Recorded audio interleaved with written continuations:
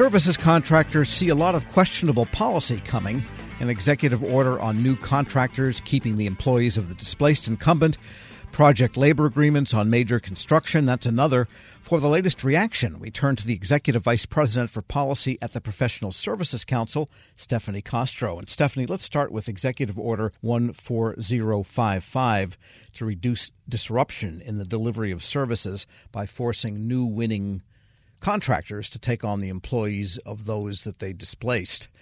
The Professional Services Council sees this as kind of pointless, right? So, Tom, as you well know, the president signed out a bunch of more than 90 executive orders in the first year of his presidency. And one of them was this Executive Order 14055, which is non-displacement of qualified workers under service contracts. This will sound very familiar to those who have been in the government contracting business in the services sector for a while. This is not the first time this has happened. This dates back to the mid-90s. It has been a rule twice before, at least twice before. And the Professional Services Council, PSC, has been expressing concern about this perspective on the labor force for a while. So this is sort of where government contracting and labor policy intersect in a major way. Because this has been a rule twice before, most recently under the Obama administration, we've been asking them to start tracking if the goal, and it is stated in the executive order, is to create a seamless transition between two services contractors. The new awardee can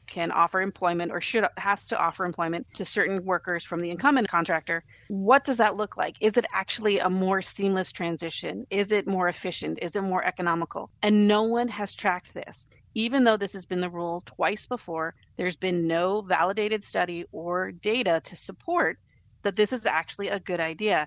And for several reasons, PSC thinks it's a bad idea. It is answering a problem, solving a problem that does not yet exist and may not exist at all. The one major concern that we have at the Professional Services Council, other than the inability of the executive branch to seem to track whether this works or not, is that it treats contractor employees as though they themselves are a government asset. It is saying, we would like to treat you as a federal employee, and you have to continue doing your work regardless of which company you work for.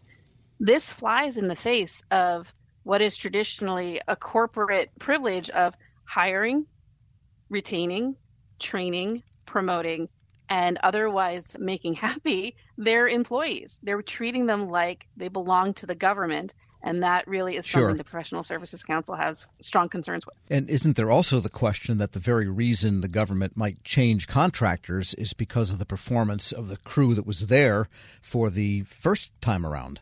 That is 100% the case. You know, sometimes you don't want the contractor employee being assigned to that contract, and that tends to be a problem. What also happens is the government tends to, even though they talk about wanting to get the most qualified contractor on contract, oftentimes they award to whoever offers the lowest price and technically acceptable proposal.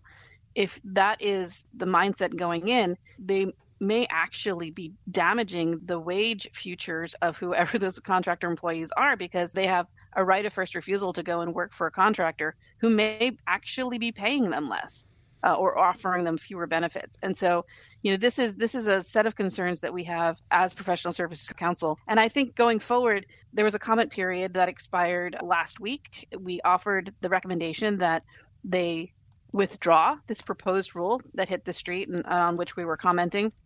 We also suggested that they revoke or even just rework the executive order that came out 14055 to start to address some of these issues. But listen, Tom, we live in the real world. This has been a rule in Democratic administrations in the past. I suspect it will go through. So we did offer several constructive comments based on the rule that was put out. But our recommendation is that they really think hard about whether this actually does what they intend it to do. We're speaking with Stephanie Castro, Executive Vice President for Policy at the Professional Services Council. And another resurrection, again, this comes and goes depending on the administration, is the use of project labor agreements in major construction. That's basically a sop to the construction unions. What they intend is for union wages, even in largely non-union areas. So does this affect professional services contractors? I suspect at some level it does. It does. And thanks for raising this, Tom. Project labor agreements are something that we at the Professional Services Council are very familiar with. I would say this is an executive order, and I believe the number is 14063, one of the ones that came out last year, is really to talk about union agreements under major construction contracts. And contracting officers could require project labor agreements. They have that authority. This is what mandates them, and the proposed rule would mandate that any large-scale construction project defined as $35 million or more would require PLAs, project labor agreements.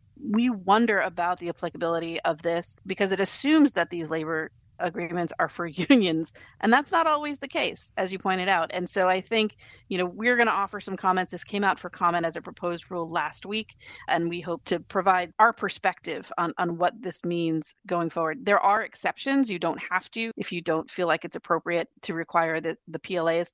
That said, contracting officers are not known for being mavericks. They do like to stick to what they know, and for very good reasons in many cases. And so I don't know that exception would be exercised very often. And just a quick question on the Inflation Reduction Act, or so-called, because there's some debate as to what effect it will have on inflation, but we do know that it does commit the government to a lot of money here and there, largely in the form of tax breaks and tax credits, but also some expenditures. What have you seen on that might affect, again, services contractors and their relationship with the government agencies? So this is a fascinating area for me, Tom, because, inflation is eating our lunch in the government contracting world right now. The impact on workforce, we have so many more jobs that are unfilled with few job seekers. And so if you can make more money in the purely commercial sector because their wages can be adjusted more easily than in the government contracting world, where oftentimes you're tied to a schedule of increases and inflation has outpaced that. Tracking inflation for quite a while.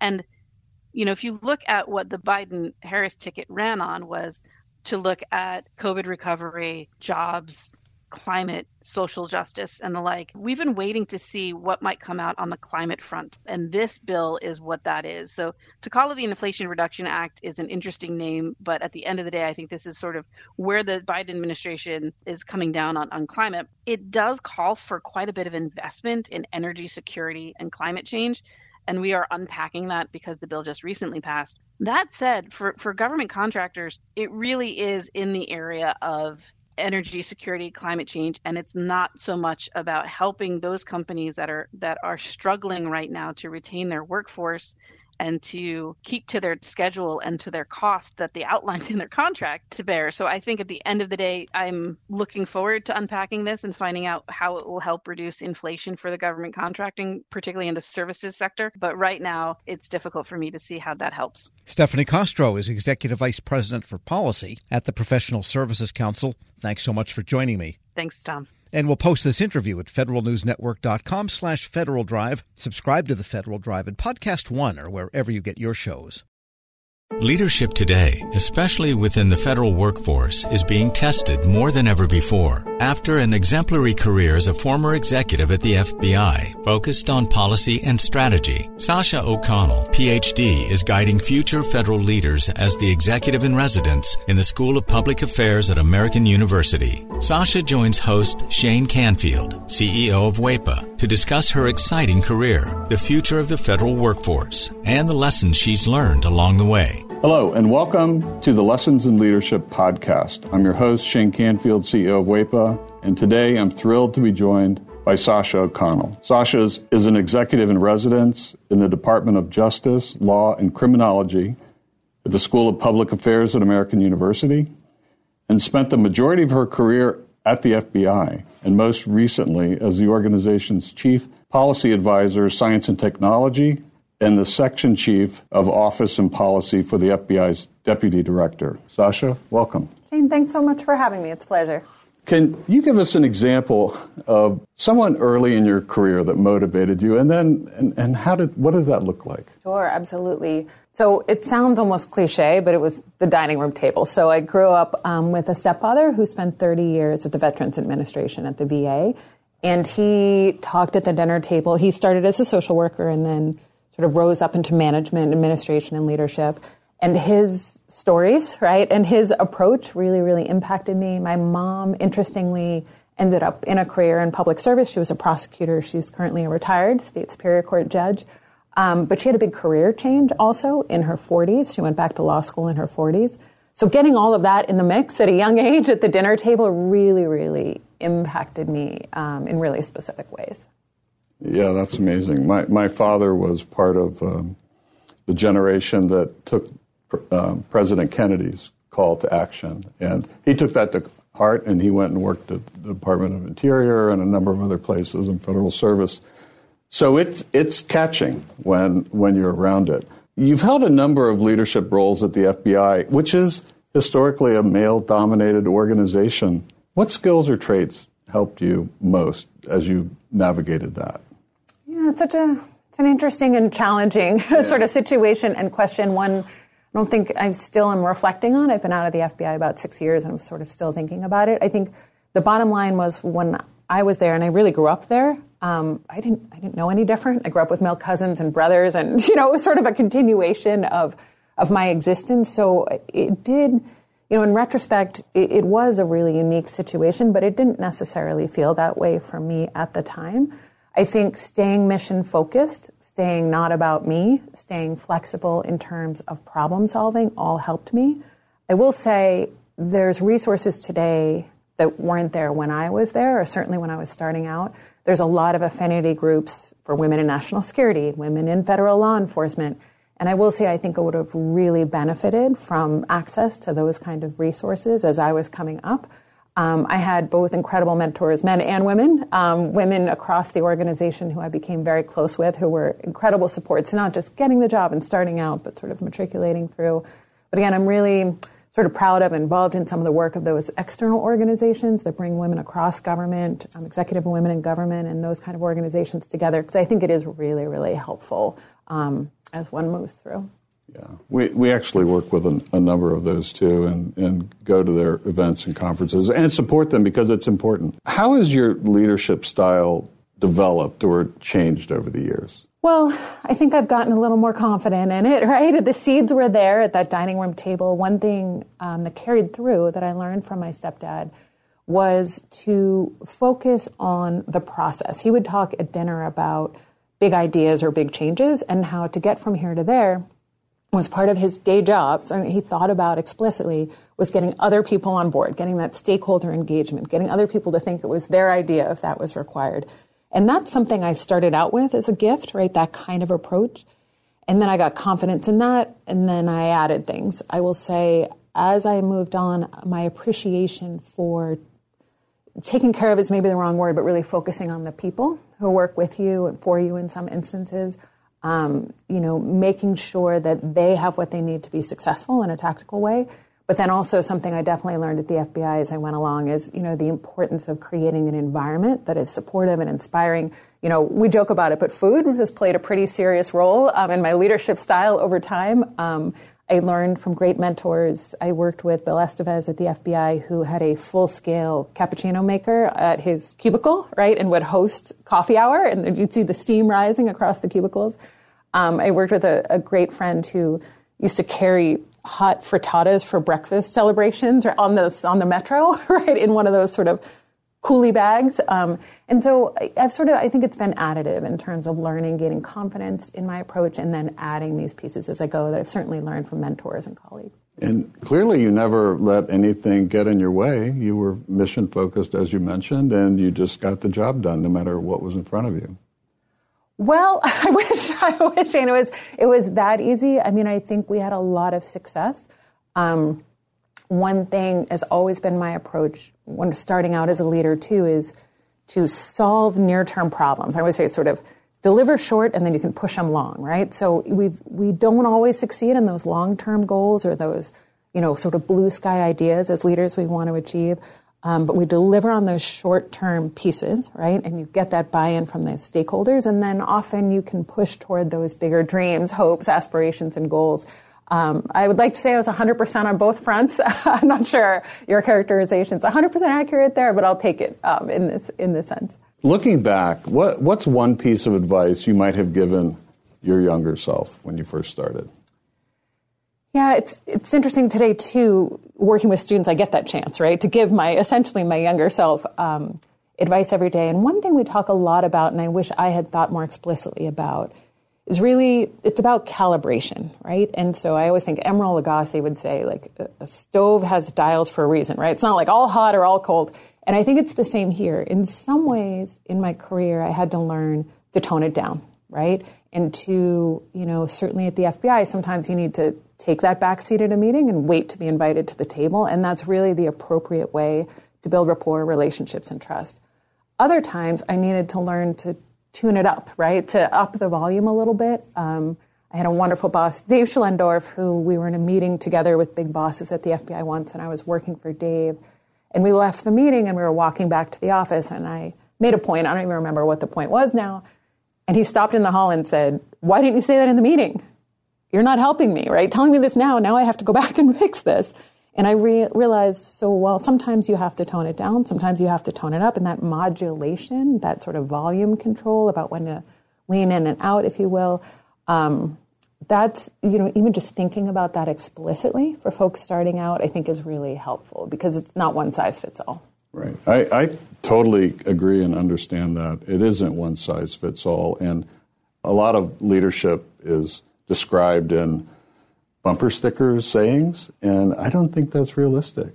I think it's situationally dependent, and you have to be self-aware and aware of your circumstances to adjust. That's well said. You're training the next generation, or helping to train them, federal leaders through AU's School of Public Affairs. How do you encourage young people to answer the call of federal service? I'm so lucky at AU. We draw in, right, students who are primed for this and who are passionate when they walk in our doors. Even with that population, there are headwinds, right? USA Jobs, right? Just even getting educated, these pieces. So helping with that is a whole set of work.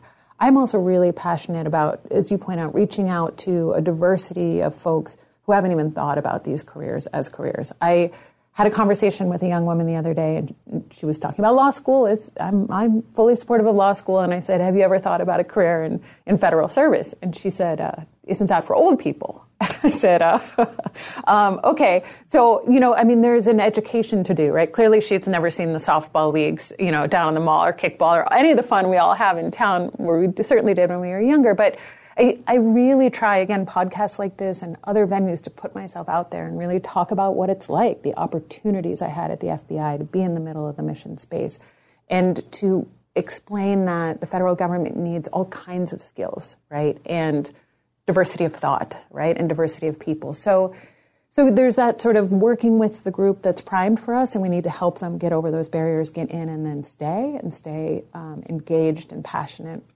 And then there's reaching those new audiences. And there's a lot of work both places, but it's a lot of fun to work with young folks who are passionate about it. So I'm really lucky in my current job. And career civil service is a great path if somebody wants to take it. Our board is 100% SES level career civil servants. They are all dedicated. They have a real passion for what they're doing. They could go work anywhere, but they choose federal service. And there's no place, I always tell young folks who ask me about it, there's no place you're going to get the level of responsibility quickly as you do in federal service, right? And yes, sometimes things move slow. It's supposed to move slow, right? We talk about the reasons for that too. But there's really no other industry, maybe some startups you might get this experience, but really where you can be in the middle of mission space, whether you're passionate about the environment or national security or healthcare, public health, and you're going to get in there quickly and you're going to get in the mix and get exposure, experience, and opportunity for impact that's really unlike any other career. Perfect. Well, thank you, Sasha, and thanks to everyone for listening. I'm Shane Canfield, and this has been the Lessons in Leadership podcast. Talk to you next time. Reconnect with a carpool or vanpool. Even if you're commuting just a few days a week, Commuter Connections can match you with others that live and work near or at the same place as you. Prefer taking the bus or train? There's never been a better time to reconnect with transit. Plus, you have the added comfort of knowing Guaranteed Ride Home is there for any unexpected emergency for free. For more options, visit commuterconnections.org or call 1-800-745-RIDE. Some restrictions apply.